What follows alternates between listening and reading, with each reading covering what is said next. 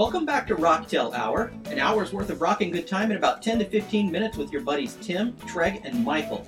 We're three old guys that are a testament to the fact that rock and roll keeps you young. Today, Michael is going to tell us the story behind the song All Along the Watchtower. So take it away, Michael. Yeah, and it's actually written by Bob Dylan, so we're going to go ahead and start with the Dylan version and segue into the Jimi Hendrix version. Watchtower was written by Dylan following his motorcycle accident in the summer of '66 when he was recuperating. It was also the time in Dylan's life when he was finding religion, the beginning of his Christian phase. The song itself, I think, true to form with Dylan being in the folk tradition and borrowing really as a matter of form, right? I mean, the folk tradition doesn't look at borrowing from other songs as plagiarism, but actually what music should be about.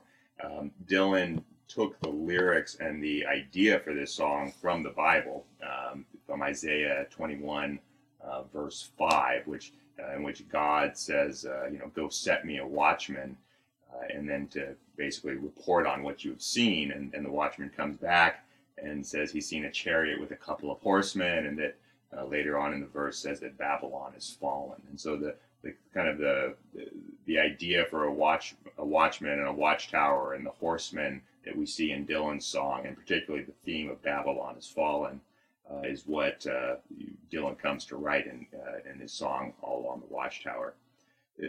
Really, one of the most interesting things about the song to me is Dylan has demonstrated brilliance in simplicity. He takes three verses here. I mean, his version of the song is only about 2 minutes and 20 seconds long because there's not much to it. It's really three verses. But in those three verses, he tells a story that is very powerful. One of the things that he does to make it unique is that he takes those verses and he tells them out of order. So we start in the first verse really in the middle of the conversation. I mean, the song starts, "There must be some way out of here," said the Joker to the thief. Unusual to start a story in the middle of a conversation. It kind of disorients the reader or the listener. What we come to find is in this first verse, it's the Joker says to the thief, "There's too much confusion, I can't get no relief. Businessmen, they drink my wine, plowmen dig my earth. None of them along the line know what any of it is worth." None of them along the line know what any of it is worth. So the tension that's set up in this first verse is there's some dispute over worth, and we don't really know what the dispute is about. But in the second verse, we come to find that it's really about values. Because in the second verse, it says, "No reason to get excited, the thief he kindly spoke. There are many here among us who feel that life is but a joke. But you and I, we've been through that, and this is not our fate. So let us not talk falsely now. The hour is getting late." So it's these two, it's the Joker and the thief, these archetypal figures talking about a dispute over values.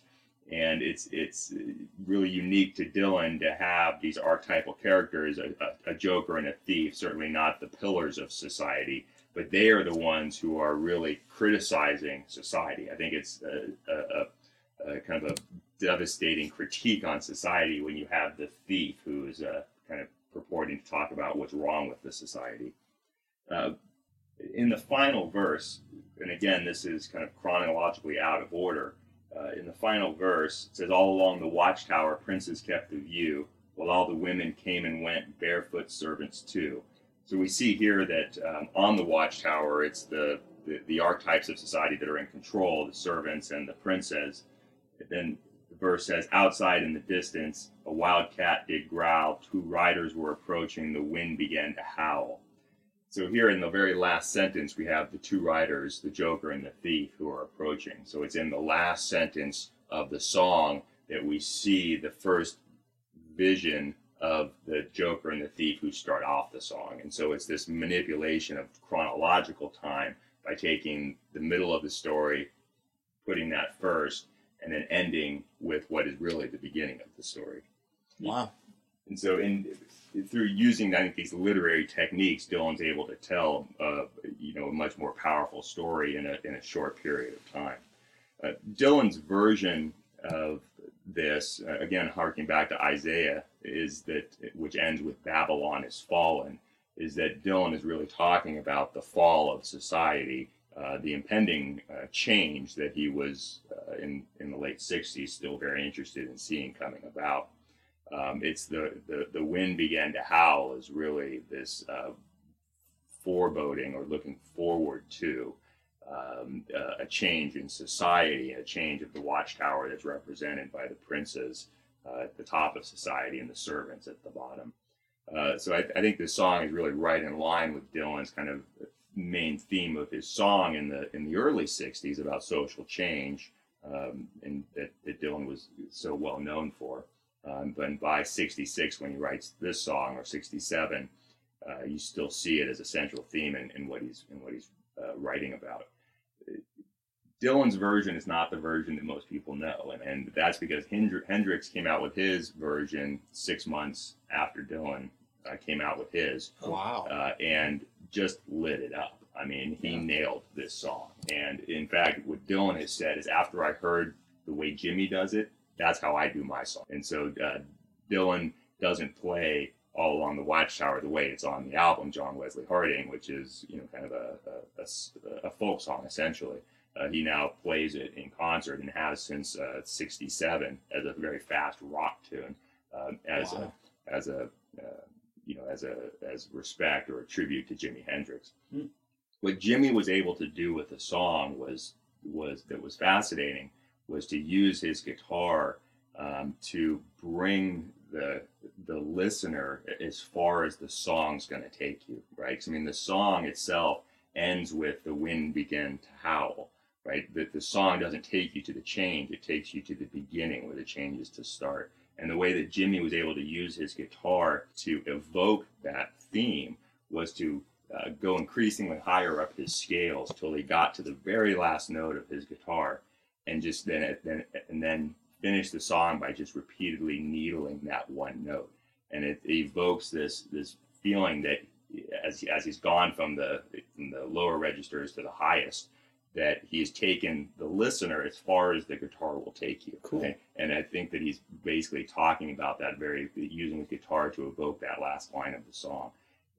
I think U2, they also covered this song, really picked up on that point, because when U2 covered it, they actually wrote their own final verse that says something, I don't remember it exactly, but something like where Bono says, "All I have is a red guitar, 3 chords and the truth. All I have is a red guitar, the rest is up to you."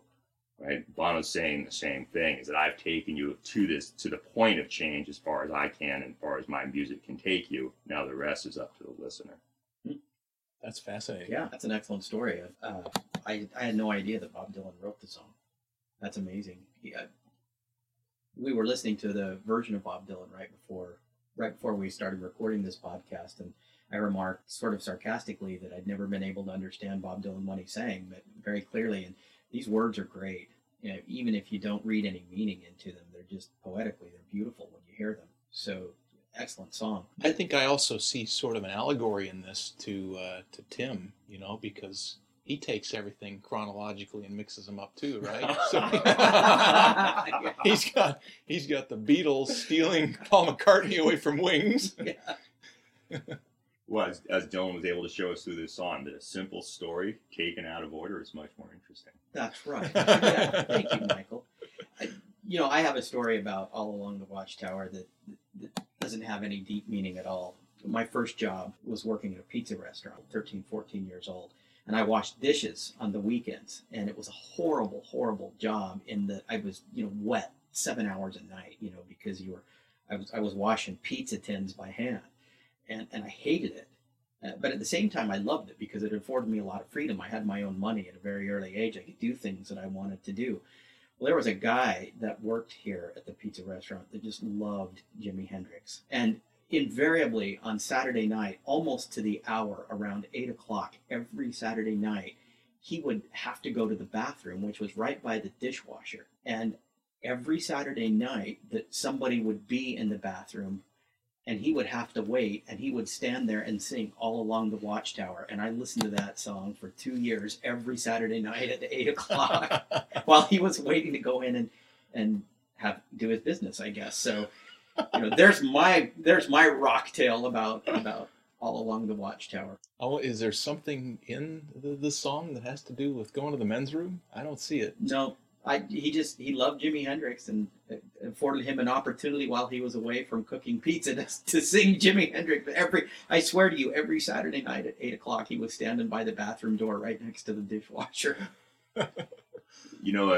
This song has been so heavily covered that there is just an abundance of opportunities out there to hear different interpretations. So there's, obviously I mentioned U2, and Hendrix is the most well known. The Grateful Dead performed the song hundreds of times, perhaps, and I've heard the Grateful Dead perform that song dozens of times. But I think the best cover out there, and listening to these for research, is the Dave Matthews Band does this song that is absolutely incredible. Yeah. And that band, never had the opportunity to see them live, but I can see why they had such a strong following. They're great musicians. Oh, absolutely. And one of the reasons sometimes that covers are almost better than the original is because most of the time when a band is covering another artist's song, it's because they have a lot of respect for that song. And they really try to make an effort to make it their own, yet show respect to the original source. I went to a Howard Jones concert in 1986, and Howard Jones is not necessarily the rockinest guy, but he did a cover of A Day in the Life by the Beatles, which rivaled the original song itself. Very, very well done. It was really the first time I appreciated a cover for what it was. It was a tribute. It was a sign of respect. Was it done true to the original, or was it a reinterpretation of the song? It was done somewhat true to the original. It was a little different, but, like Howard Jones or not, he had a great voice, and he was very serious about trying to do this song well. And it was very good. Very styling dude, Jones. Yeah, back in the day. Yeah, wish I had that hair. Okay, all right. Well, one more Rocktail hour under our belt. That was an interesting story. Appreciate Michael's taking the time to research that and give us some background on All Along the Watchtower. We appreciate you, the Rocktail Hour listeners, and we would appreciate any feedback. So please email us at dudes@rocktailhour.com. Also, please join us on Facebook, and you can join us on Twitter. And until the next Rocktail Hour, rock on.